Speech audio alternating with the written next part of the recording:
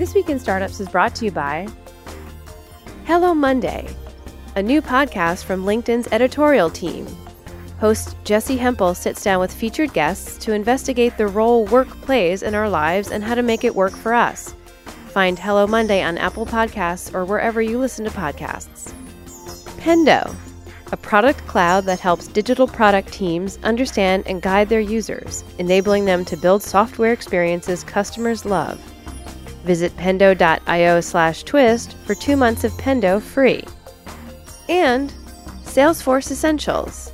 Jumpstart sales and support by leveraging the world's #1 CRM at a startup price point at just $25 a month per user. Go to salesforce.com/twist for an additional 50% off and a free onboarding call. Hey, everybody. Welcome to This Week in Startups. This is the show where we talk to founders, CEOs, investors, pundits about the technology industry and startups and entrepreneurship. We do it twice a week, and we've been doing it for 10 effing years. Where have you been if this is your first episode? Go to the archives, thisweekinstartups.com, and get your MBA for free by watching over 900 episodes. I'm going to be going on the road in a couple of weeks for Angel.University. Yes, there is a .university subdomain or top-level domain, TLD, like .com. If you go to Angel.University, DC, Boston, Columbus, Miami, New York, we're just going to hit 5 cities, and then Sydney and San Francisco for Angel University. So 7 Angel Universities on the books. I teach a course, myself and Mike Savino. It's a 4-hour course. It's a lot of fun for 50 people, trying to get you to understand, if you're an accredited investor, how to invest in startups. We're going to invest in 100 startups this year. We did 55 last year. As you know, we've done over 200 investments, 7 of which have become unicorns. And it's been a pretty good run, and it's a lot of fun to be an angel investor. One of my oldest friends in the industry started his career when he was 18 years old. He got recruited into a little company, Semantic McAfee. Peter Norton, correct, in Santa Monica. It was the arch rival to McAfee. Arch rival to McAfee, Peter That's Norton. Right. And his name is Rowan Trollope. And he also then went on to Cisco and had, 5,000 or 10,000 people reporting into him. Yeah, a few. And then he's recently gotten recruited into Five9, Five9, which he is the CEO of. You finally, after 25 years of trying, That's right. Now we're in the CEO slot. That's right. Welcome back to the program, Rowan. Thanks, Jason. So what does Five9 do? It's a publicly traded company. I know that. Yep. I know you have 40 customers paying over $1 million a year each, $3 billion market cap. Yep. What does this company do, and what drove you to join it? Yeah. So it's a cloud-based contact center. Okay. So for anyone who doesn't know what a contact center is, if you ever call in or send an email or a text message into a company and you get bad service, which most people would say that's usually a painful experience, right? Well, that's usually because they're using legacy, old hardware and software-based systems that are out of date to manage all of that traffic. We're a totally new, born in the cloud, web-based thing. So there's no phones, there's no nothing. It's all basically through the cloud, and we power some of the largest contact centers in the world. And a contact center is synonymous with call center? It's like a call center, customer support, customer service. Why did we change it to contact center all because people don't want to call as much. They want to send text messages or emails or contact in any way, shape, or form, essentially. Got it. It's both customer service and support on the inbound, as well as, and then it's sales on the outbound. So there's a lot of like outbound sales organizations that use the platform as well. And why did you take the job? Why? You had a pretty sweet gig at Cisco. I was having a lot of fun at Cisco, but this was in a space, the contact center was a space that I thought was overlooked. And it's right at the beginning. If you think about, let me back up. If you look at all of the enterprise SaaS companies that have been out there, there's been a wave of, the NetSuites and the, Salesforces of the world that kind of moved most of the back office systems to the cloud. We're actually multiple years behind that in the communications industry because communication is harder. Like doing real-time stuff on the internet was just way harder. So we're sort of right at the front end of moving all these legacy systems from premises-based software and hardware to the cloud. And so where could you find, that's just not happening in every place. It's definitely happening in the contact center. That's number one. Number two, I think we're now in a world where I was spending a lot of time at Cisco listening to C-level people at big companies. And almost every single one of them came in and said, our customer experience sucks. Like our customers don't love us, and there's some new disruptor on our category. Like for GM, it was Tesla, and it wasn't just that Tesla has an awesome car, okay, or for Verifone, the credit card hardware company, it was Square. And the problem is that it's not just that they have a better product; it's that the end-to-end experience is better. You get an email from Jack when you get a Square, and somebody proactively reaches out to you. Well, these legacy companies have terrible end-to-end customer experiences. They looked at customer support as an afterthought and a cost center and something to make painful so that people didn't call. Exactly. Most companies do. What a colossal, idiotic approach to building relationships. I mean, if legacy companies... It's a reason why legacy companies get displaced because of this stupid thinking. It's like when a person buys your product and they're in need and they're frustrated. And they want to call you. Well, and they want to talk to you. Let's not talk to our customer. Yeah. Let's send them, no offense, to India, to another country with somebody with a thick accent, no offense, right? If it was an American accent versus a Japanese one, whatever it is, who is going to frustrate the person by reading them a script. Exactly. And you're like, I already did the FAQ. I have the manual. And they're like, okay, step 7 in the manual is this. Exactly. And you're like, you're reading me the manual. Yeah. I've done this already. So I experienced this, and you mentioned my first job, 18, right? Working at Peter Norton. So the first job I had was working in support. So I took 8,000 phone calls. Okay, that took me 8 months, 50 calls a day. And after doing that for 8 months, I got super bored of it, and they said, hey, you're a really good rep now. It's kind of 3 things happened after taking 8,000 phone calls. One, I got really good at, I knew all the answers. The customer, brain's a good pattern matching, right? Somebody calls in and says, I'm having a problem with, and you're like, I bet you it's this. Let me pause you right there, right? And you can, and when you do that and you know all the answers because you've taken all the calls, customers really like that because you're good at your job. And then the next thing that happens, and it's the third thing, is you want to leave because it's boring. You've heard all the calls before. Yeah. You know all the answers. This is the biggest problem in call centers, that people sit through these, people get trained. They eventually get to a place of competence, and then they're like, I'm doing the same thing over and over again. I want to get the heck out of here. It's the definition of insanity. And the funny thing was the company... It's the best position and the worst position to be in, because you ramp up so quickly being on the front line, which is why some companies, I forgot who it was, might have been Southwest or JetBlue. It was JetBlue. They really thought through moving the call centers to America, having Americans in a specific city be very personable on the phone. Yep. T-Mobile did this recently. T-Mobile did it recently as well. They insourced it, I guess is what they would say, instead of outsourcing it. And they... And Tony Hsieh, I guess, was the other really influential person who was like, you could stay on the phone as long as you want. And they had a record phone call of 3 hours. And they would play that phone call for other people. Listen to this 3-hour call and do whatever it takes to delight the customer. So back, I remember this really well. I was on the 12th floor at 1 Ocean Avenue in Santa Monica was where the building was. And it was crazy. I had a beach view. First job out of 18 as a support rep, with a beach view. I was like, this is heaven. I'm in heaven here. And but we started getting a lot of calls, and it was like they basically told us, you guys are a cost center. When somebody calls us about Norton Utilities or antivirus, we lose money. If you guys pick up the phone, we lose money. So you know what? They actually hired someone to hide the phone number. That person's job was to literally hide the phone number. Right. Make it impossible to call us. Yes. Now, one floor above, wasn't the 13th, it was the 14th, was a whole floor of people in sales who were trying to get a hold of customers, and customers were running away from them as fast as they could. Right. So you had this, and I remember thinking to myself, this is super weird. It's we're trying to run away from customers. Our sales, the customers are running away from us. This is insane. And of course, now we know there's a way better way to do this, right? Yeah. It's hey, it turns out if you have a subscription business, talking to your customers is a really good idea because they'll pay you more money, they'll get more successful, blah, blah, blah. So lowers your churn, increases your ARPU, average revenue per user. Average revenue per user. Yeah. And it's a huge category. It's a $24 billion spend category. $24 billion. $24 billion are spent in contact center software per year. So that's huge, and it's only 10% penetrated. Okay, to the move to the cloud. Really, now, it's just at the front end. Recording all of these calls and doing AI on top of them. That's right. Yeah. See, that seems to me to be the holy grail. That's what we're doing. That's the intent. We just hired a guy named Jonathan Rosenberg, who's one of the top 5 most published authors for internet protocols, and he has been making his name. And he's an MIT Columbia guy who's been making he actually invented voice on the internet. This guy Jonathan Rosenberg. So he has joined us as our CTO and head of AI. And the idea that we have is, it actually goes back to sort of one of my experiences, which is when I took all those calls and I knew all the answers, they're like, good, now you can be the supervisor. So I was like, okay.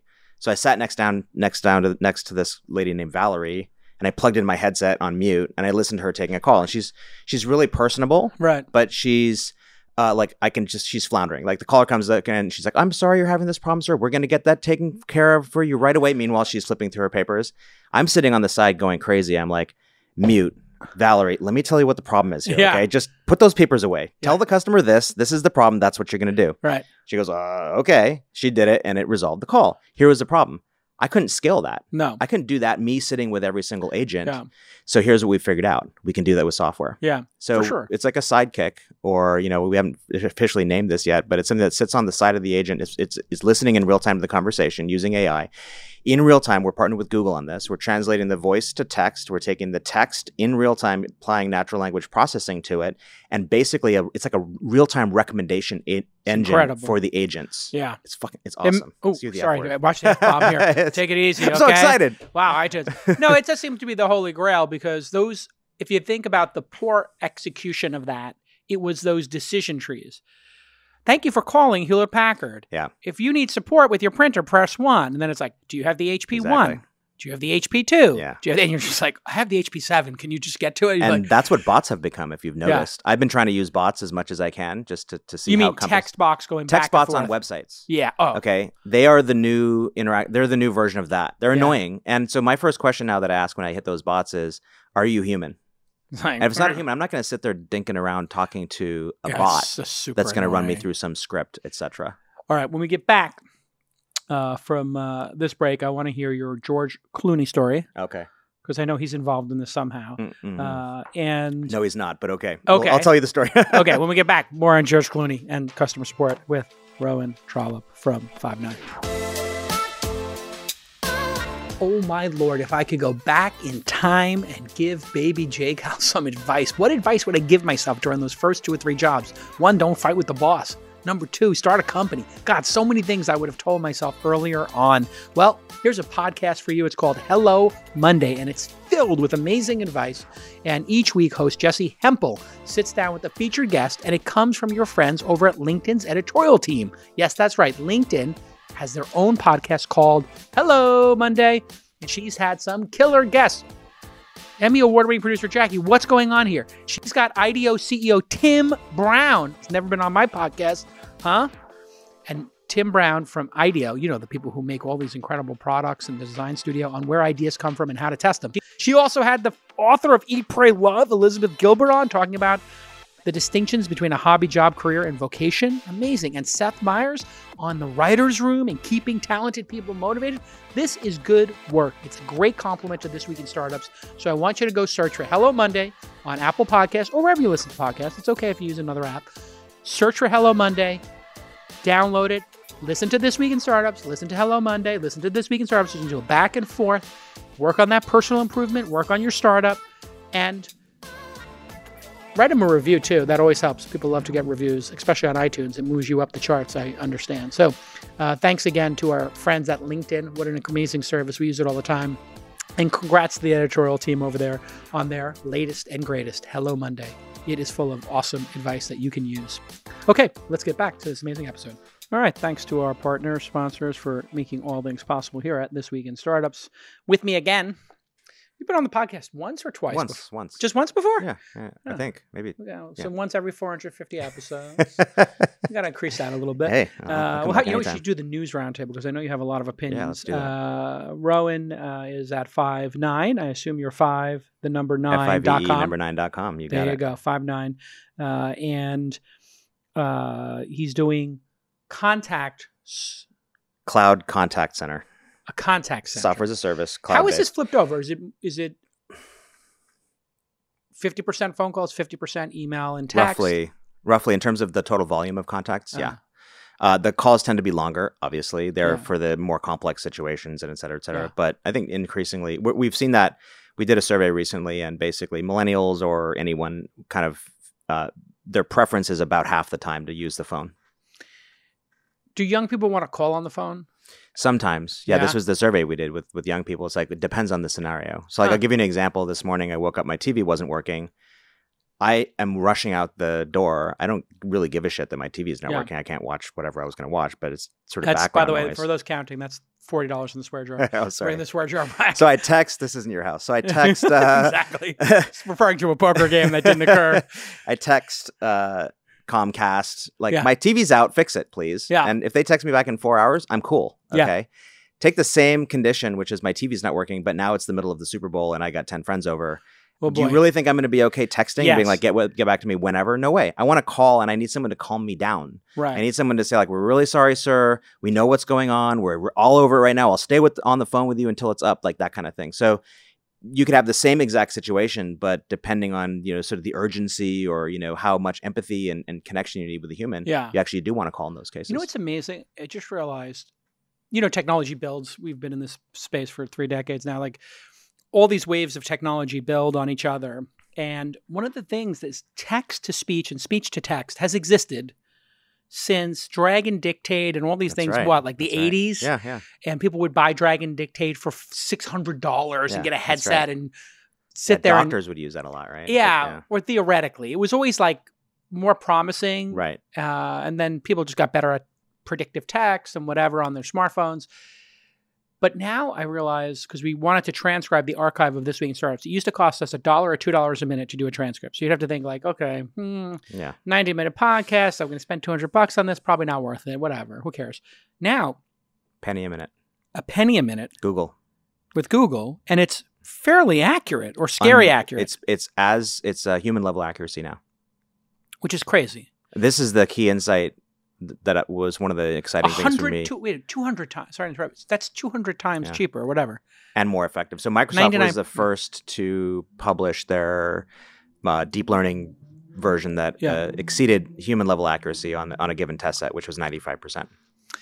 What happened that made it so accurate? Deep learning. Yeah. And explain that to somebody who wouldn't know what that means. So that's sort of like artificial intelligence. So next generation, what you do is you hand it a whole bunch of utterances, so like words, like the word house, and you can feed the system the word house 1,000,000 times, and it listens to it, and deep learning essentially learns by listening to the word house 1,000,000 times. It goes, okay, I think I can recognize that word in the future now. And Right. then you feed it a bunch of words that aren't house, like car, dog, cat, boat, and Right. you tag them so the computer goes, okay, when I heard dog, that wasn't house. When I heard house, that was house. Right. Sort of like if you remember in Silicon Valley episode where they had hot dog, no hot dog. Yeah. It was a simple concept. Right. So you're training it what's the not scenario as much as Exactly. what is the scenario. Exactly. And then it's also now becoming contextual. So if you fed it the corpus of human Yeah, like email chicken or breast speech. would be different than the other kind of breast. Yeah. But you would know after chicken comes chicken parm, chicken breast, chicken thigh, chicken wings. Like, Yeah. It's now that's, I guess, informing that AI or machine learning, whatever it is, deep learning, is now doing predictive text. So now when Yeah. you're typing, I guess Gmail now shows you Gmail the does next that. word, Yeah. and you're just like, okay, well, this is getting ridiculous. Yeah. Like, Yeah. soon it's going to be like, You're just like, okay. okay, I'm waiting for it to get the next sentence. Yeah, right. It was great seeing you last night. Tough beat at poker, and then it guesses the next sentence. Yeah. Would you like to come again Yeah, next yeah. week? We have a seat open for you. But it's going a to good eventually one. Yeah. get to the second Yeah. seat. And That sounds like a text you've sent me before. exactly. Jason. I'm like, Rowan, wow, that was a bad beat last night. Oh, God. Yeah. Sorry you lost all your money. Please come back next week. It'll go better next time. Yeah, exactly. But it's sort of like the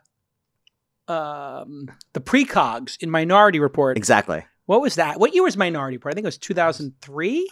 It was longer. It was further ago than 90s? you think. It was like way, way, way back. Was it before? I think it was in the 2000s. I don't really remember. I think it was after 9/11, but I could be wrong. It might be 99. 2002. That's I 2002. knew it was after There you 9/11. go. See, my whole world. It's so weird how a PTSD Yeah. kind of like impacts the human brain. You have PTSD. I had such hardcore PTSD after 9/11. I was there. My brother's a firefighter. Yeah. That almost everything in the world, Before then? I can judge if it was before or after that one date. Wow. So when I just thought of Minority Report, I was just like, yeah, that was after 9/11. Isn't that weird? That is weird. Super weird. Or like, I guess for most the way people, it'd the be after brain college or works. before. Yeah. And it sort of dovetails into interesting. all of this, like, Yeah. which is predicting the future should not be that hard of a task. Uh-huh. You could actually know based on, I bet you're going to eventually know at Five9, based on the area code somebody's calling from, the tone of their voice, the time of day they're calling, you're probably going to know maybe even gender or age. Can we do age by voice yet? I know we can do age, obviously, by super accurate by video. I wonder if we can do age by voice. Yeah, I haven't seen that. But anyway, it's a good one. Taking all those signals that you wouldn't even think of using, you're going to be able to predict what the top 3 questions are in order that person is calling about. Yeah. And then the menu could be, instead of what's your problem, it could be, if you're having a problem with your toner, a paper jam, or drivers, press 1. Yeah, we don't even Anything do that. else, press 2. We're already at the point where we just say, tell us what problem you're having.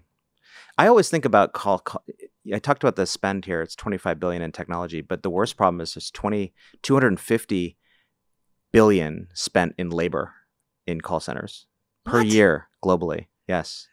It's 16.9 million people do this job. In the world or in the In the world. In the world. In the world. It's like 6 million or so in the US. It's a big job. It's a lot of people doing it. 2% of it's almost 2%. It is 2% of the adult population.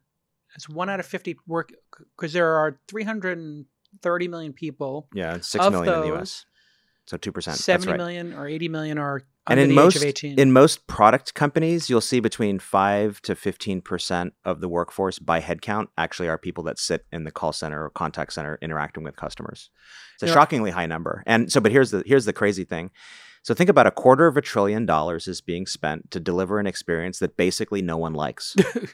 That's crazy. Yeah, that is pretty extraordinary. And so I think that 10, 20, McKinsey says 30% of that work that's being done could be easily automated in the next 3 to 5 years. 30%. 30%. So that's $75 billion that could be replaced of labor that could replace with software. And my sense is like, okay, so then the question is, what do those people go do, right?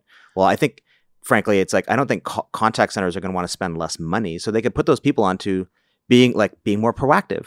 Like if I'm calling you about a problem, why am I calling you in the first place? Shouldn't you have known this was going to be a problem? Like predict this? So there's a lot of other things. Customer success, a whole new trend, and what you see the guys at Gainsight doing. What is customer success versus customer support? Okay, everybody's heard of customer support. Yeah. Most people probably haven't heard of customer success. What's the difference? Yeah. Is it a different job function? Yes. Is it a different pay scale? Yeah, so it's totally new. It came out about with the innovation of software as a service and subscription-based companies who recognize that, hey, when we sell you some software, that's kind of like the starting place. When we sell you the service and you start using it, that's the starting place. And so it's kind of came originally out of Salesforce and other companies who sort of pioneered the NetSuite, who pioneered software as a service. And they recognized it's not, you can't just wait for the customer to call in and then sort of help them with their problem. It's way better to be proactive because you can increase their lifetime value. So it's customer success today it's a separate function usually.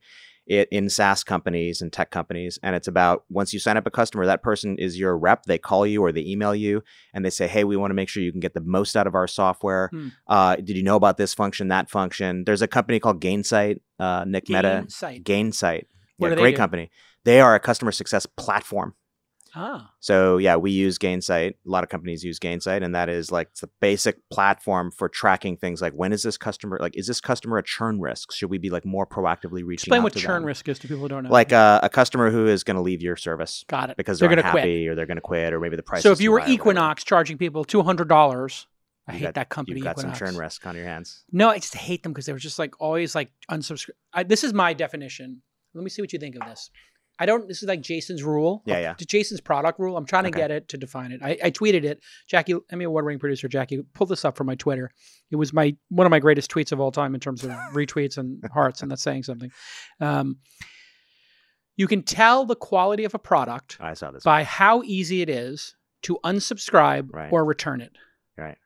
The 3.5-inch index card in the mail to the address, that whole nonsense that used to be the case. Remember that? What is that? You know, like if you want to get a refund, send a postcard of this size to this address. It's like the modern version of that. The Wall Street Journal. This is a message to @Rupert Murdoch. I know that you're a genius and you're brilliant, but to the publisher and customer support people at the Wall Street Journal, you are the most frustrating, unethical idiots in the world. Please clip this and send it to @Wall Street Journal to take my money over the web and then force me to call you on the phone to cancel. And then you know what they said to me when I challenged them on this? What's that? They said, well, the reason we don't do that is security, Jason. And I said to the woman, I said, listen, I know that you're a frontline person and I know that I'm being a jerk. Yeah, you can't be. But if I may, please let your manager know that to take my credit card is a much higher risk than to stop charging to delete it. Yeah. To delete it. Yeah. Exactly. Yeah. Even much better said. Where were you? You should have put your headset on mute and I should have let you handle this goddamn call. You should have had an AI version of me doing that. But it's just like, it is amazing to me how stupid legacy people. Then Stratechery, Ben Thompson's awesome newsletter, is $10 a month. He sends you your bill every month and it's not hidden. That's right. And then this is a message to Tim Cook. And I thought it was Stratechery. I call it Stratechery. Stratechery. It's a great read. It's the worst name of any newsletter. It's not a good name. And it's the best newsletter you can spend amazing $10 content. on. It's incredible. Yeah. Kids smart.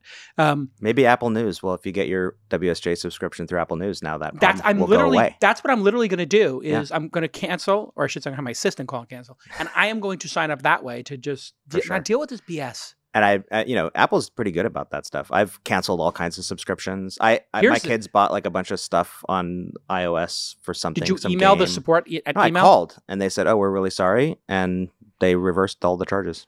Easy. 2 great examples. One, Apple is now emailing you what you have subscriptions to with a link to unsubscribe, nice. Which is super nice. Awesome. That's the way it should work. So every month I see it and I can cancel. Second, Audible. Oh, Audible. How do I love audible.com/twist. They haven't sponsored in 2 years, but I still love them. They're awesome. Oh, Audible. I'm starting to sound like Trump. I don't like the credits things. I don't understand the credits. Oh, the credits are the way to go. Yeah, but I love buying Audible books. You can return any Audible book at any time for any reason. So right now, go through your list. And return. Pick the 3 that you didn't finish and say, I didn't enjoy it. And they'll give you 3 credits. Huh. It's awesome. Wow. Because I'm super permissive. Okay. When it comes to Say Audible. More. I buy the Platinum, which is like $20 or something, maybe twice a year. I spend maybe $500. Where do the credits come from? That's what I don't understand. They keep showing up, and I don't know where. Is it because I buy books? You're on subscription. You're probably on the monthly subscription where you get one a month. But I think if you pay for 20, then what happens is there are some books that are $39, and there are some that are $6. Mm-hmm. And when I ran out of credit one time, I was like, wait a second, $49 for $39 for this audiobook? What happened? There's a credit. A credit's $12. You just charged me triple. And I figured it out. Oh, they smooth that out, the publisher pricing, when you buy the Platinum. Everybody get the Platinum. All right, when we get back from this break, I want to know what it's like to, we didn't get to the George Clooney story. We're going to get to that. But what is it like to go from being like the director, EVP, top level lieutenant versus being the CEO of, finally, you're the CEO of a public traded company. Good question. And I know that you were in line. Mm-hmm. You didn't say this, but people said, because I knew people who sold their companies to Cisco, that you were in line at Cisco. There's a line. You were somewhere in line. And when we get back, you'll tell us if it's true or not true on This Week in Startups. Thank you, Jason. Do you build or manage a SaaS product? Well, I have something for you. It's called Pendo, P-E-N-D-O. And if you install it in your app, it's going to give you a rich set of application level data. That means you put in a little code and then you find out what your users are doing. And maybe there's something very frustrating for them in your app that you can fix. Or maybe there's something that's delighting them, or a feature that you've been arguing in your staff meetings about what people are doing with the app, and you find out they're not using feature A, but they're using feature B twice as much as you thought. This is the kind of actionable insight that companies like OpenTable, Zendesk, Glassdoor, Instacart, Marketo, and 2 of my investments, 15Five and Lead Genius, these are the companies using Pendo to quickly understand user behavior in their apps so they can make better products. And that's what you want to do. If you get rid of some features nobody's using, you can take all of that maintenance time and developer time and simplify your code base and product and then put it into the features that are being used. Well, Sprinkler, which I'm a shareholder in, they're using it to do onboarding of new users and to convert their free trials to paid trials. You get all these like very nuanced user flows. Well, they're doing that to guide the legacy customers into adopting the new digital platforms and reducing support tickets while improving NPS, Net Promoter Score, critical for any great startup. And The best part is no engineering resources are needed. So here is your call to action, pendo.io, pendo.io/twist. Again, pendo.io/twist, and you will get not one, but two free months of Pendo. That's right. Also, Pendo's Product Craft community is producing a great event for product teams, and that event is taking place at the Palace of Fine Arts in San Francisco on May 9th. You can learn more and snag a discount code at pendo.io/twist. Okay, let's get back to this amazing episode. Hey, everybody. Welcome back to This Week in Startups. One of my favorite people, founders, tech thinkers, Rowan Trollope is with us. You can follow him on the Twitter, ROWAN, Trollope, TROLLOPE. He is now the CEO of Five9, FIVE9.com. He left Cisco back in May, and when we left our hero, aside from this George Clooney note I have here from probably your PR team or something, dropping big names here, how close were you? Because somebody told me that you were like top 5 in line to get to the CEO slot at Cisco. Is that true? No. It was Chuck. So Chuck, who's the CEO now, replaced John Chambers, as everyone knows. The legend. Amazing, John Chambers still comes to work, though, right? What's that? He still comes to work once in a while, John Chambers? No, he's not on the board anymore. He's not even on the board? No, now he's running his own venture fund, JC2. JC2 Ventures. He is in the startup world. He is helping. Yes, seriously. He's doing a talk. Yeah. Oh, I want to get him on the pod. Can you get him me and get him on the pod? I'll ask him. Ask him if he wants to come on the pod. Yeah, I bet you'd love to do that. Talk about his portfolio companies. And he's got some great companies, actually. And also what an epic career. I mean, totally. He's press shy. He always... No, he's not press shy. No. Oh, you know what it is? He's not Silicon Valley kind of... He was back in the day. He was? But it was more, this was like in the 90s. He was like the Zuckerberg of the 90s. Like he was the biggest name in Silicon Valley. And, but amazing. Like he built that company to $50 billion. He lives down south in the peninsula. Oh, he does? Mm-hmm. Oh, he's on no excuses. He goes to the Warriors games. So where were you? You top 5, I heard. So what do you think? When he was replaced, it was pretty clear it was going to be, there was 3 candidates essentially. Mm-hmm. I didn't join Cisco to go be the CEO. And so when Chuck became the CEO, I reported to him for the last 2 years. Mm-hmm. And, that was like it was, sort of my job was trying to help lead that transformation effort towards software as a service and cloud. Yeah. So we acquired App Dynamics, we acquired Jasper Wireless, we acquired some software assets. And I think since then, I'm still a big shareholder in Cisco. Yeah. I think they've done a phenomenal job. Yeah. The network is really clicking again. And at the end of the day, they are the world leader in networking, and the internet is powered on Cisco gear. That's not going to change anytime soon. So it's... Yeah. What do you think of this Huawei issue? Would you, as an American, be comfortable with those routers being on American soil? Yes or no? On American soil doing what? Like in critical infrastructure or in infrastructure? This Week in Startups? Yeah, I don't know. To your house, to your office, having a Huawei router, having your data on it, your company's data. That's a long pause. I'll take it as a no. I don't know. It's a good question. That's a strong no. For people at home who play poker, if I say, do you have a set? I would buy Cisco. Here we go. If I say, do you have a set, Rowan? I would buy Cisco routers and there's switches. That big long pause. That's buy American, my friend. It's pretty scary when you think about it. And do you think that 5G, the new fast speed, we've heard talk about maybe the government sets up that infrastructure. Mm-hmm. Would you be in favor of the obviously we don't want China owning that infrastructure, nor do they want us to own their infrastructure, by the way. It's not a xenophobic issue. It's a national security issue. Mm-hmm. Are you in favor of the government doing, infrastructure project where they own the network? No way. Why? Just because I'm a free market person, and I don't think that would lead to, I already have problems with Comcast keeping my internet up. Really, I'm going to trust the government to keep the internet up? Exactly. I don't think so. Okay, so who powers our infrastructure today? AT&T, telcos. These big companies, Equinix. So I would no. You would rather have a competitive landscape. I'd rather have an open market. Yeah, I think that would be better for everyone. What's the George Clooney drop in here? We mentioned we have over 40 customers now paying. So we're an enterprise software company. Yeah. We're 250 plus million of ARR per year. On the way to $1 billion, growing at 30%, 29% last year. So it's growing fast, accelerating growth. And we're moving up into the enterprise. So we've been signing up all these really big accounts. Estee Lauder is one of those. DoorDash is one. We're one of DoorDash's. Oh, wow. We power the DoorDash contact center.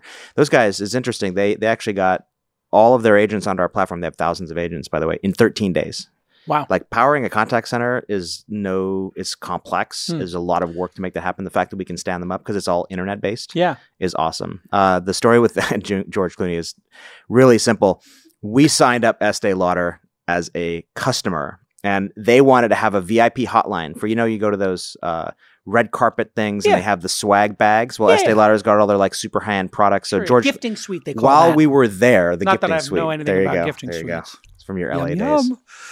yum. While we were there, Clooney's people calling in to get support on the gift bag. Wow. That was it. Yeah. That's hilarious. Hi, I'd like to get some That's support. as Mr. Clooney would close like to we know. get us to celebrity here in Silicon Valley. They call the call center. The gifting suite. It's just more reasons to hate the 0.01%. It's like, is we true. didn't need more reasons. It's like you get famous and you make money and they're just like, can we give you free stuff? And I was like, well, I don't need the free stuff now. Yeah. People offer me free stuff all the time. I'm like, please don't give sure. me anything for free because there's nothing for free in this world. It's going to require me taking a picture with it at some point. No, thank you. I do not want anything free. Influencer economy, man. It is it's problematic in one way. Do you have people reaching out to you to be an influencer, quote unquote? Yeah, yes. And have you ever done it? No. I did do it one time. For poker, I was a Full Tilt Red Pro. Oh, okay. So what they did was Full Tilt had myself, Don Cheadle, Kevin Pollak, like people in the LA poker scene who were notable or had a following. This is when Twitter first came out or blogs were big. And it was pretty dope. You would just wear some gear. They would give you a bunch of gear. The gear was nice. And Full Tilt was the number one brand. So it would be like sort of like being sponsored by Apple. And they would pay when you were on buy-in. TV or when they would pay your buy-in. Oh, wow. So I could play, WSOP? I could play any tournament. As long as you wore their hat. As long as I wore their logo. And you would tweet about it. On my blazer or whatever. Did they ask you to do you have to do X number of tweets? Not for me. Because they do that now. Yeah. I think at that time they didn't want to be overbearing about it. They were just like, Don Cheadle, Calacanis, Kevin Pollak, whoever. It's good company. They're at the World Series main event, and it's better they'd be wearing ours than somebody else's. And, they probably had 50 players there for $10K each. Wow. When you think about it, it's a big thing. But it was kind of nice for me. Is that online gambling? Full Tilt? What is that? Full Tilt was online at the time when it was legal. Now it's coming legal again. But I also had an e-cigarette company that wanted to do it. And I was like, this is the beginning of e-cigarettes. So do you smoke e-cigarettes? No. I didn't think so. Not e-cigarettes. Listen, I'm not anti-vaporizer, if that's what you're asking. I see. Okay. But I am anti-e-cigarette. Yeah, I agree. But I do think vaporizing they're trying to pass a law. Rosemary or other herbs would probably be. They're trying to pass a law that allows certain kinds of vaporized products in public parks, but not cigarettes. Do you know that? Yeah, no, I don't. It doesn't make sense to me, but doesn't make any sense. The government does stuff it generally doesn't. People want to smoke weed in the park. Yeah, if you're not going to allow smoke, you shouldn't allow smoke. In my opinion, this was 10 years ago, and I was like, you know what? I see the people who are smoking these things, and I'm watching them at poker tables, pouring the oil into oil? These were this is the old days when they were giant devices, and they would be pouring oil. Is that because flavors. they could smoke them inside? I guess because they could smoke them inside. So at casinos, you would have somebody and they're just like blowing blueberry in your face. I'm like, God, I'm trying to play. I just want to play cards. I'm just here to play 8 hours of cards. I didn't come here to smell Papa Smurf farting at the table for a fucking, sorry, no offense, for a goddamn hour. And these guys blowing, one's got kiwi, the other one's got vanilla blueberry. I'm like, what am I, Baskin Robbins over here? It's driving me crazy. Finally, they banned them at casinos, but I wouldn't do that one. That to me was like a bridge too far on the sponsorship thing. Good. Hey, when I left, I was going to ask you, how's life changed? I mean, when you were... Oh, yeah. Because what were you, a VP or EVP? What was the title you had? So I reported to the CEO. I was a senior vice president, but general manager is the key. GM is over there with it. So what's the difference between, sitting in the throne versus, being on the right hand of the throne, so to speak? There's no one, it's like one of the biggest differences is there's no decision you can't make. And, when you're number two at a Cisco or a Microsoft or, any of these big companies, you don't define the culture. I mean, you work for the CEO defines the culture. That is make no mistake. And if you get that wrong, it's like bad things happen. Okay. Because you can't have two people setting culture or three people setting culture. So that's like the hugest difference. In my company now, I said, the culture comes from me and, so there's no one that can tell me no. which is nice. I didn't have to check in with anyone at my new job. What's the downside? Well, there's downsides of being a much smaller company, but there's also a lot of upsides to it. Yeah. So there's this How many dimension of FTEs size. you got now? 1,000. 1,000. Oh, wow. So you took over the top slot and lost 80% of your staff.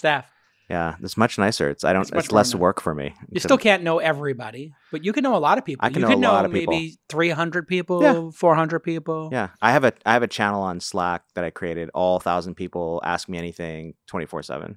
I'll answer them instantly. There's literally an Ask Jason on Inside Slack where I just said, listen, just if you got a question, just ask it. F it. That's like the new culture of business, which is like stop looking at the CEO as the God Queen or God King, because they're not. Yeah. You probably know the answer to your own question. Exactly. You're probably just scared of being fired, and that's why you're not just making a goddamn decision. And I encourage people to post up there, and I will answer directly, unpolished. There's no comms people typing my answers. Oh God, there's none of that, right?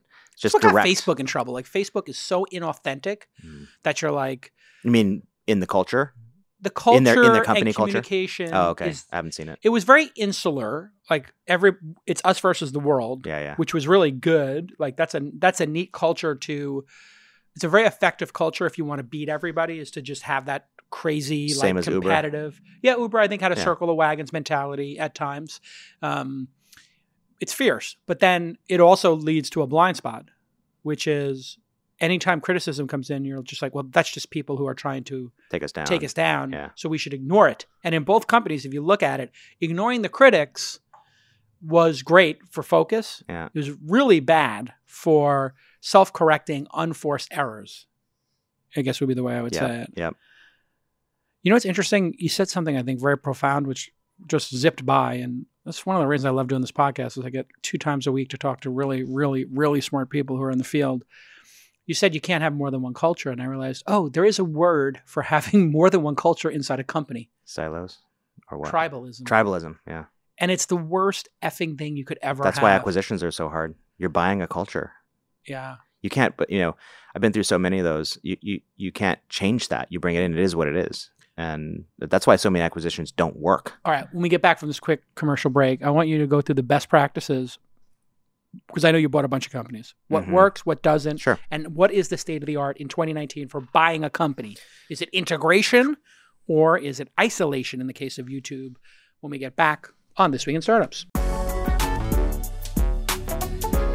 Customer support is the number one thing that startups need. You need to nail customer support, and Salesforce is the world's number one customer relationship management platform. And with Salesforce Essentials, founders can get up and running instantly with an easy out-of-the-box tool and support at a great price. Yes, sometimes people think Salesforce, isn't that for a big company? Au contraire, mon frère. You can get into Salesforce for 50% off if you're a startup listening to This Week in Startups. That's why Salesforce is here supporting the program, the podcast, because they want you to get into Salesforce Essentials for 50% off by going to salesforce.com/twist. And it's very simple. You can instantly set it up and you're going to have a full cycle customer support process. That means you can automatically connect all your different support channels into one place, and you just get rid of all that busy work and repetitive customer support, and everything is on one screen. You can track emails, you track clicks, you can do meetings in your inbox, get those meetings from your inbox into Salesforce. It's a perfect way to scale your sales team, and it's a full stack solution. You're going to wind up on Salesforce anyway. Everybody knows that. You might as well start doing it right from the beginning, and Salesforce is engaging the startup community with Salesforce Essentials. I talked to the team over there. They are super committed to even the smallest startup, 2-3 people, 20 people, 30 people. It's time for you to get on Salesforce. Salesforce.com/twist. It is the world's number one CRM, and now at a cost for startups. They understand that startups are on a budget and they want to meet you where you are and grow with you. So I've met with the Salesforce team and they're really dedicated to the space, and it's really great to have them back on This Week in Startups. Please go to salesforce.com/twist and get that 50% discount right now. That's with an annual contract and a free onboarding training session.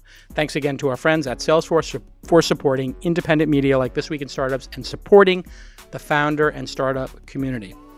Speaking of which, let's get back to this amazing episode. Welcome back to This Week in Startups, where Emmy award-winning producer Jackie and Sir Charles, our producer, put together amazing shows for you twice a week, 100 times a year, and a big announcement. Season 3 of Angel Podcast is coming. Go to angelpodcast.com and subscribe on iTunes, etc. And we've already booked half the guests, and we've got some great partners for the Angel Podcast. And we've got a 10-part series coming up on This Week in Startup called Scaling Your Startup, and it's going to be me and my 4 lieutenants, which we call internally the Fantastic Four, taking all the knowledge we've had after 200 plus investments, 7 of which became unicorns. I'm not sure if I mentioned that 18 times in this episode, but there were, it's like 1 out of every 30 companies. I mean, It's just math, people. We're doing how to scale your startup, and we're going through all 10 of the most critical pieces. It's going to be 30, 40 minutes per episode, and it's really going to be like a course on how to scale your company. So look forward to that in May. My guest today is Rowan Trollope from Five9, Five, the number 9.com. That means 5 nines of reliability, by the way. That's what that is. I was going to guess we're that. The most reliable. You have a contact center, you want it to work. 99.59, yes. 1,000 people working for you. And it's an intelligent cloud contact center. Makes total sense. Let's talk about acquisitions. Yeah. What makes for a great acquisition? Because Cisco, were they the most acquisitive of all companies in the Valley? I think they've done almost 400 acquisitions. That's incredible. Yeah, over 20-something years. Which one are considered the most successful? I think Meraki is probably the biggest and most successful one. That they bought it. I think it was $100 million, and it's now doing over $1 billion in revenue. That's I think rough and tough, and that was 4 years ago. Wow. In that case, it was like strong channel synergy. So Cisco is a go-to-market machine, and they've got the world blanketed with their channel. And so you bring in a company that has a brand new, awesome router that's powered by the cloud, which is Meraki, and it was like, okay, that was just went right through the Cisco channel. So all these integrators and value-added resellers and the channel that installs the Cisco equipment now just has another item on the menu. Exactly. It's like adding It's like adding like a beer or a new dessert to a menu of a packed restaurant. Yeah, it's just like, this is going to do okay. High margin, recurring revenue. So that one did really well from a performance perspective. The thing that I always think about when it comes to acquisitions is the culture that you're buying. And the Joni Ive used to have this saying, like he was asked, I don't know if it was a saying, I read it once. He was asked, why doesn't Apple do more acquisitions? And he said, well, it's one thing to build a product, but it's way harder to build a team that builds great products. And when you buy a company, you're buying a team, and you're getting what you get from a cultural perspective. So when I would do acquisitions, big or small, would really be thinking about the cultural aspect. It's great at the company I'm at now. It's completely organic. We haven't done acquisitions. So it's but you also came in cohesive as a hired culture. Gun. Yeah. So did you have to reset the culture at Five9, or did you have to? It was good. No, it was already good, and that was the. I got very lucky in that sense, and actually was one of the choosing factors for me. One of the deciding factors for me was, I don't have to fix a broken culture here. This is a great culture already. If you look at Glassdoor or any of the review sites, amazing culture. People love working there. I was hiring executives, bringing them in, and they're at the end of the day after they were done, they were kind of like, I've never seen something like this. This company culture is weird. Like, this is not what I was used to. And so I love that about the place. I would say that's one of the biggest struggles with acquisitions. An example of Symantec back in the day did the largest software acquisition in history, which was Veritas. It was I think it was $10 billion at the time. And they were totally different cultures. It was online a backup and storage company, which was Veritas, and Symantec, which was security. And John Thompson, who was the CEO at the time, who's now the chairman of the board at Microsoft, and they eventually spun it out, by the way, recently, but they never integrated the cultures, and the cultures are so radically different that it just kind of never really worked and clicked. So now they're spun out years later. It's interesting when you think about it. What are the cultures that are attractive for acquisition? What would you say the characteristics of those are? I mean, obviously, dysfunctional culture is dysfunctional culture, so you don't want that. Yeah. You don't want too aggressive of a culture coming into a Exactly. It's more about getting the match. I mean, you could look at Silicon Valley companies and like some places are very sharp elbowed. And so if you're a sharp elbowed culture, you're probably going to fit in well there. If you're not, you're going to get pushed around. You're never going to get anything done. So it's about sort of understanding your own company and what you're buying. And will these people actually just like working here? Oh, it goes the other way too. Yeah, you're right. I'm just thinking about how Twitter just had like a really promising M&A start, and then it turned into a disaster. They bought Vine. They bought Periscope. That's right. And they had bought TweetDeck and one or two other really like cool companies. They might have bought Nip, or did they buy the other one, DataSift? I can't remember. But anyway, they bought like all these great companies. And then Twitter had no culture or a weird, quirky culture. And Vine got shut down. Periscope seems to have been the slowest iteration. They wounded it. They didn't kill it.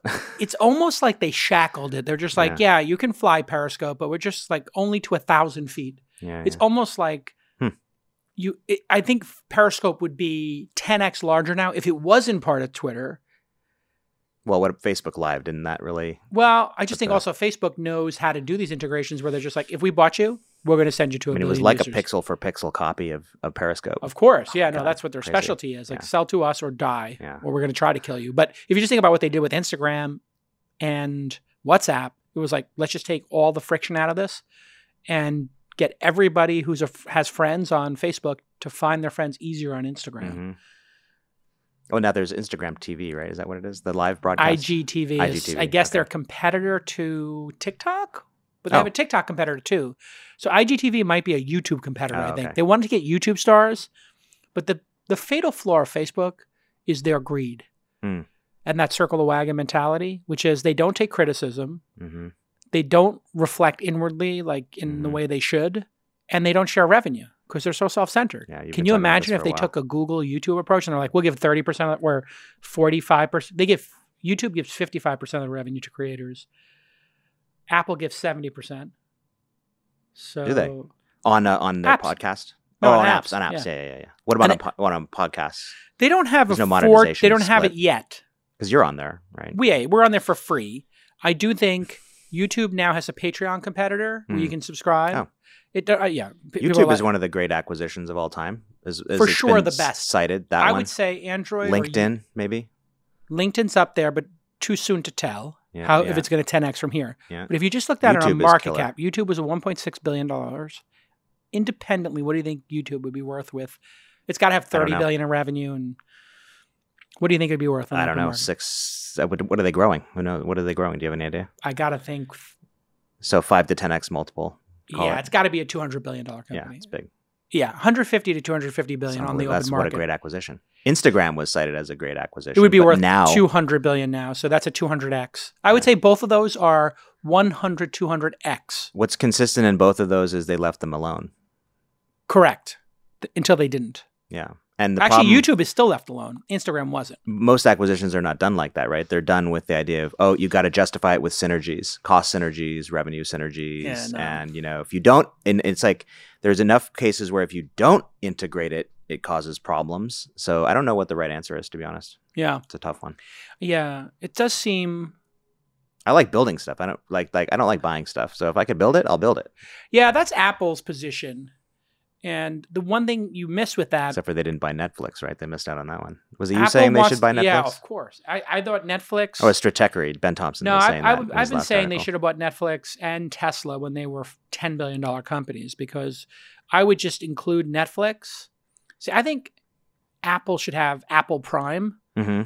Yeah, you've been saying that. Yeah. They can put 5 things together and charge $19.95 a month for a terabyte of iCloud, Netflix, and Spotify. Their latest announcement...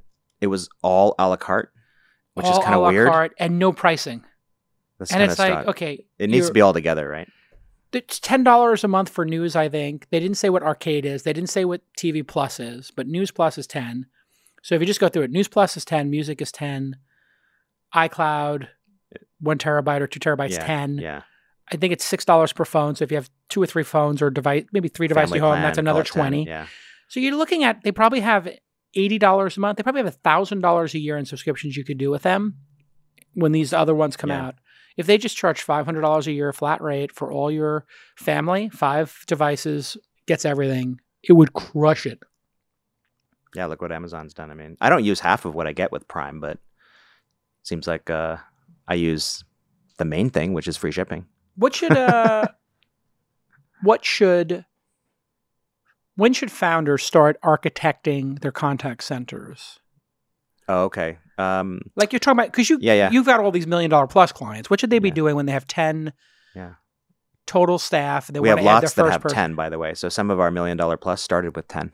Really? Oh, yeah. Yeah, we grow with companies. So what should they be doing right out of the gate? Yeah, what do you think you should be? What's the best practice? They should be, well, first start out on the cloud. Like don't go buying software and deploying it and having data centers and nonsense. Yeah, totally. So start off on the cloud. So five9.com, they can do that. We can support 2 agents if you have 2 agents. I would say number one, and this is probably controversial, but like you should always try and talk to your customers. So you should have as many people as it takes to answer those questions. And you can now get really great platforms. I mean, we're one of them. Zendesk is another great platform, big partner of ours. Provide as much self-help as you can. Self-service, people want that. Provide all of the channels. If I want to text you or email you or call you, like you really have to be flexible from that perspective to support whatever channel the customer wants to use. I think thinking about proactivity right up in the very beginning is super important. So like it's fine to do self-help, but that's kind of waiting for the customer to pull. Every time I call or have to contact a company that I do business with, my first question in my mind is like, why am I calling you? You should be calling me. You should be proactively notifying me about this stuff. So, so thinking about that, right, is like, and people love that kind of stuff. We mentioned earlier, like Apple sending out a list of all your subscriptions. It's like, that's proactive. I don't have to like wait until I'm pissed off that they've been billing me for 6 months. Something I forgot about and then call them and then they have to calm me down or whatever. So it's just proactivity is, I think, I'm thinking about it. What's the word I've been using lately? Not proactive, but like anticipatory. Yeah. Anticipate what your customers are going to want and then proactively engage with them through whatever their sort of preferred channels are. But signing up early, getting a for subscription companies, any software or SaaS companies that are out there, definitely be looking into customer success. So look at Gainsight is another one. I think between Zendesk for your sort of CRM for a small company, us for your contact center, Five9, and then as you start to perform and do customer success at scale, Gainsight. So there's a handful of companies out there that can sort of like really get you best in class Gainsight capabilities. Public already? No, not yet. Oh, well, that's interesting. Yeah, they're growing. Speaking now. of M&A, that's interesting. Buy or build. All right. Well, listen, Rowan, it's great to have you on the pod again. The pod, is that the new?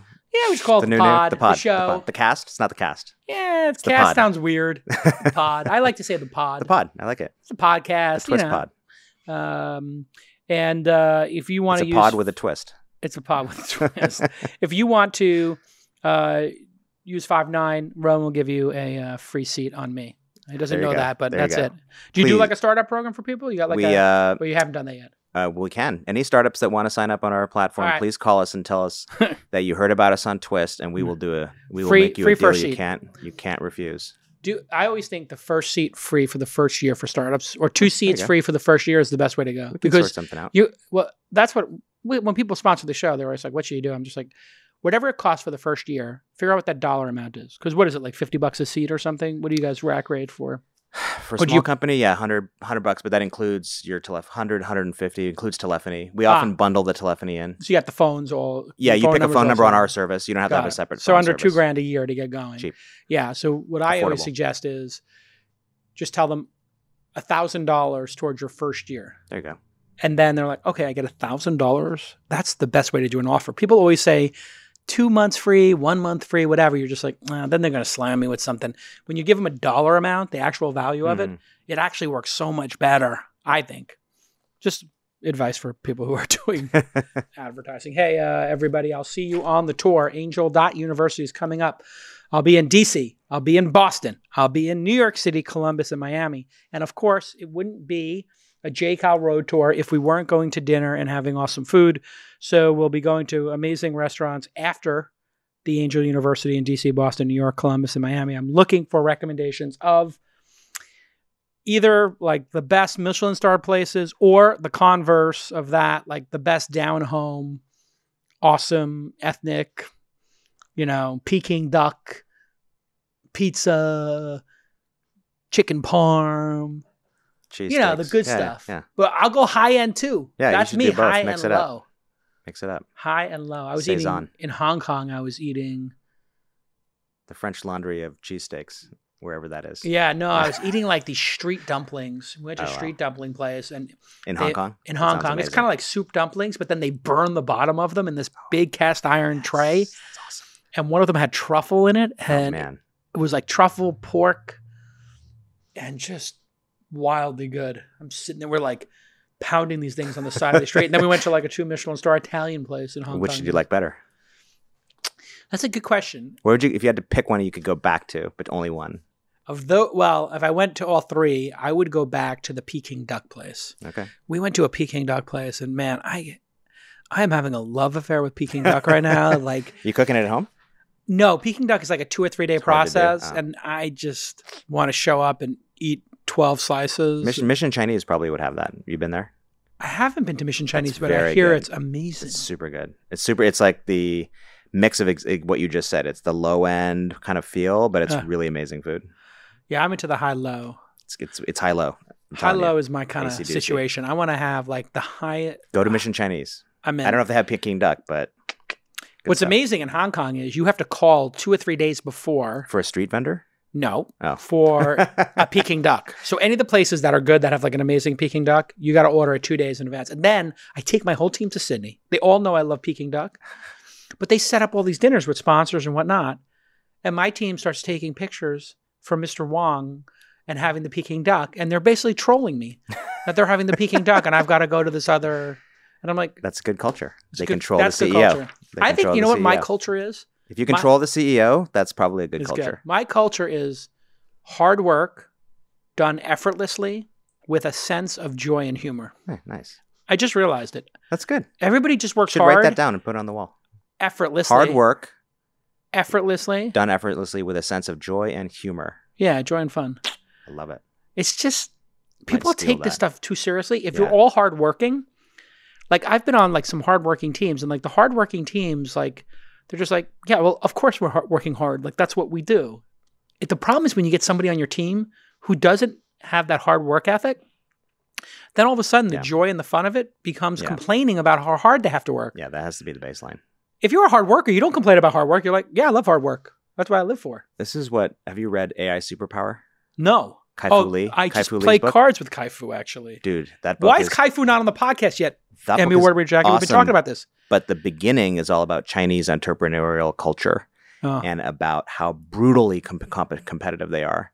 And when you read that and then think about your thoughts about your own culture, it kind of actually reminds me of Facebook. There's like brutal copying of whatever it is that they have to copy. And it's like, that's just par for the course in China. That's where you start.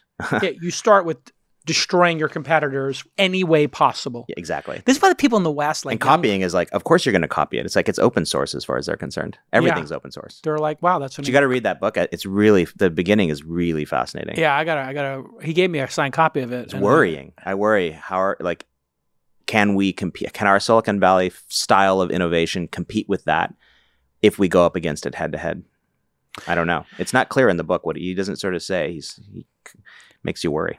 It's interesting because when you think about it, one system has as an example, imminent domain ability. Mm-hmm. They can say, this is super important. Alibaba has to win. Mm-hmm. As opposed to Elizabeth Warren, who's like, we have to ankle Amazon. This is what I think about a lot with the New Socialist Party. Mm-hmm.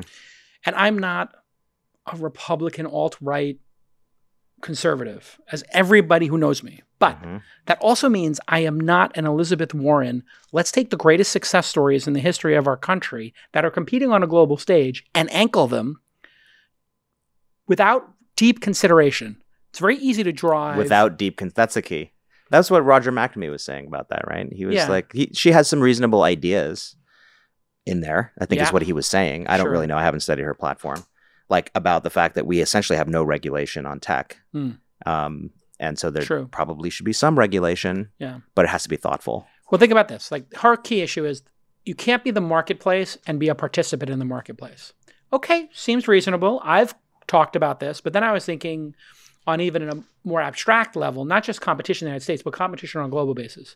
If you say to Amazon, you can't make an Amazon basic cable that drives the price down to 0 or whatever, 1% profitability. Well, then if Alibaba can do Alibaba basics, they'll destroy Amazon on a global basis. Mm-hmm. So do we want to make the United States more competitive in our little sandbox, or do we want to dominate on a global basis? Mm-hmm. That's the decision we have to make. And I feel like Elizabeth Warren's platform might have great intent, and there could be some good things in there. You have to parse each one. But you also have to think about, well, we have to win on a global stage. We can't afford to lose on a global stage because we're a 300 million no doubt population country that's fighting well above our weight. And does the free capitalism market and work against a rigged market with government support? And the government support would, in some ways, like the socialist European way of government support, I believe handicaps founders because they become dependent on getting their grant. Right. That's why you don't see huge companies coming out of Europe all that much anymore. Yeah. Because those founders are like, please, sir, may I have another grant? Yeah, how do we get grants? So they're all just, they train their entrepreneurs to be beggars from the government, as opposed to building a solution and putting it in market. Yeah. So that's an example of downside. But picking a winner, the analogy would be the government of France saying, this company will win. Right. This company is going to get money from us. This company is going to be deregulated. We're going to take out all the friction for this company to win it all. Right. And that's what China's doing. That's what China's doing. Yeah, they're picking the winners. Let some get rich, right? And, well, I mean, if you're going to do what you were suggesting earlier, it would apply to Walmart too, wouldn't it? Like, they've been doing Amazon Basics, the Walmart Target does products. Yeah, I mean, come on. Target has house labels.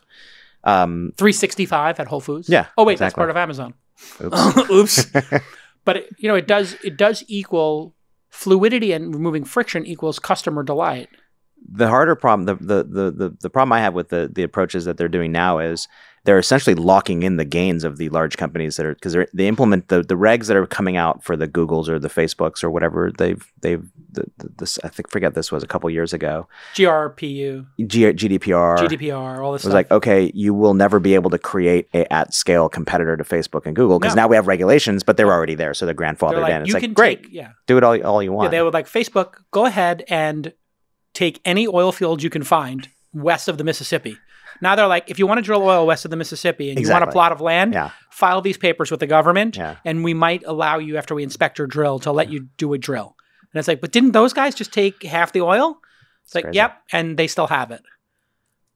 It is interesting. It's very weird for me to watch this anti-capitalism thing. It's crazy. Well, that's the thing. Elizabeth Warren, like, it just, when she's saying billionaire freeloaders, it's like, well, hold on a second. Like, I think the billionaires that I know in Silicon Valley have created lots of jobs, and that doesn't feel like a freeloader to me. So, not to say that her whole platform is whatever, but I don't know it. But that's something I think you'd sort of discredit. And it's frankly, it's just stoking up these class division sort of problems that we already have. I don't think we need that. Yeah, it's like this whole AOC chasing Amazon out of Queens. Oh, right, yeah. And she doesn't understand the difference between a federal or a local grant of $3 billion and a tax cut of $3 billion. The tax cut is on... Well, not understanding how the government works is a bipartisan problem of politicians. No, and in fairness, she owns it. I thought it was pretty... charming. She was like, last year I was a waitress serving tacos in Lower Manhattan. Now I'm here. And I was like, and it shows. And that is no surprise. But they're trying to get Amazon to come back, right? You think that's going to work to Queens? If you were Jeff Bezos, are you going back into that shit show? I don't know. Are you going to go back and put a target and have AOC and her loony anti-capitalist socialists start the hashtag boycott Amazon? You want to risk that? Yeah, maybe or would not. you rather go to Detroit or Philly or Pittsburgh, where they're like, oh my God, Jeff Bezos everybody who works for the government will wear a Jeff Bezos t-shirt, an Amazon t-shirt for 1 year if you come here. Like, literally, that's what I would have done. I would have, if Mayor Jason was running for Amazon HQ2, MayorJason.com would literally, big announcement coming in October. October 1st, book it now. Everyone wears Mayor Jason shirts for the first year? No, I would literally say to Bezos, everybody in San Francisco who works for the government, bus drivers, everybody, if you bring Amazon, we don't want any more people in this city, but let's say I was the mayor of St. Louis Obispo or Pittsburgh, my other favorite city. Beautiful. If I was the mayor of Pittsburgh, Mayor Jason. And then it's not a threat to the people of Pittsburgh, by the way. I know, hashtag trigger warning. It's not a promise. It's not a promise or a threat. But if I did become the mayor of Pittsburgh, then what would you I do? would say every bus driver, every school teacher, everybody will wear an Amazon.com t-shirt or lapel pin or a logo for the next year. And we will buy everything for the government through the Amazon portal.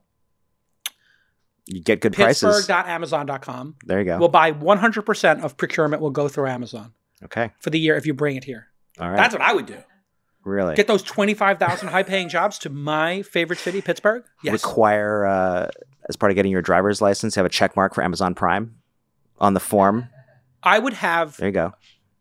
Every time you got pulled over by a cop and you got a ticket, it would say... Instant checkout. No, you would have at the bottom, take a picture of this ticket with your Amazon app, and if you're a Prime member, half off. Half off your ticket. You're going 20 miles over the speed limit, just 10. There you go. $200 ticket, there you 100. For Amazon Prime members can park on the street. That and more amazing public policy advice at mayorjason.com. No conflict, no interest. I am literally, I would put the Amazon logo on the foot of the Statue of Liberty. There you go. For the year, a banner. Bring us. How about change her face to us your Bezos' poor. face? No. Oh, that's too much? That's a little too much. But okay, we're going too far now. There is a little base there. I've been there. Yeah. On the base of the... Bring us your tired, you're rich. Bring us your tired, you're poor, you're hungry, long in masses, and get free shipping. That's what I would do. There you go. Staten Island, That's here they come. That's my position.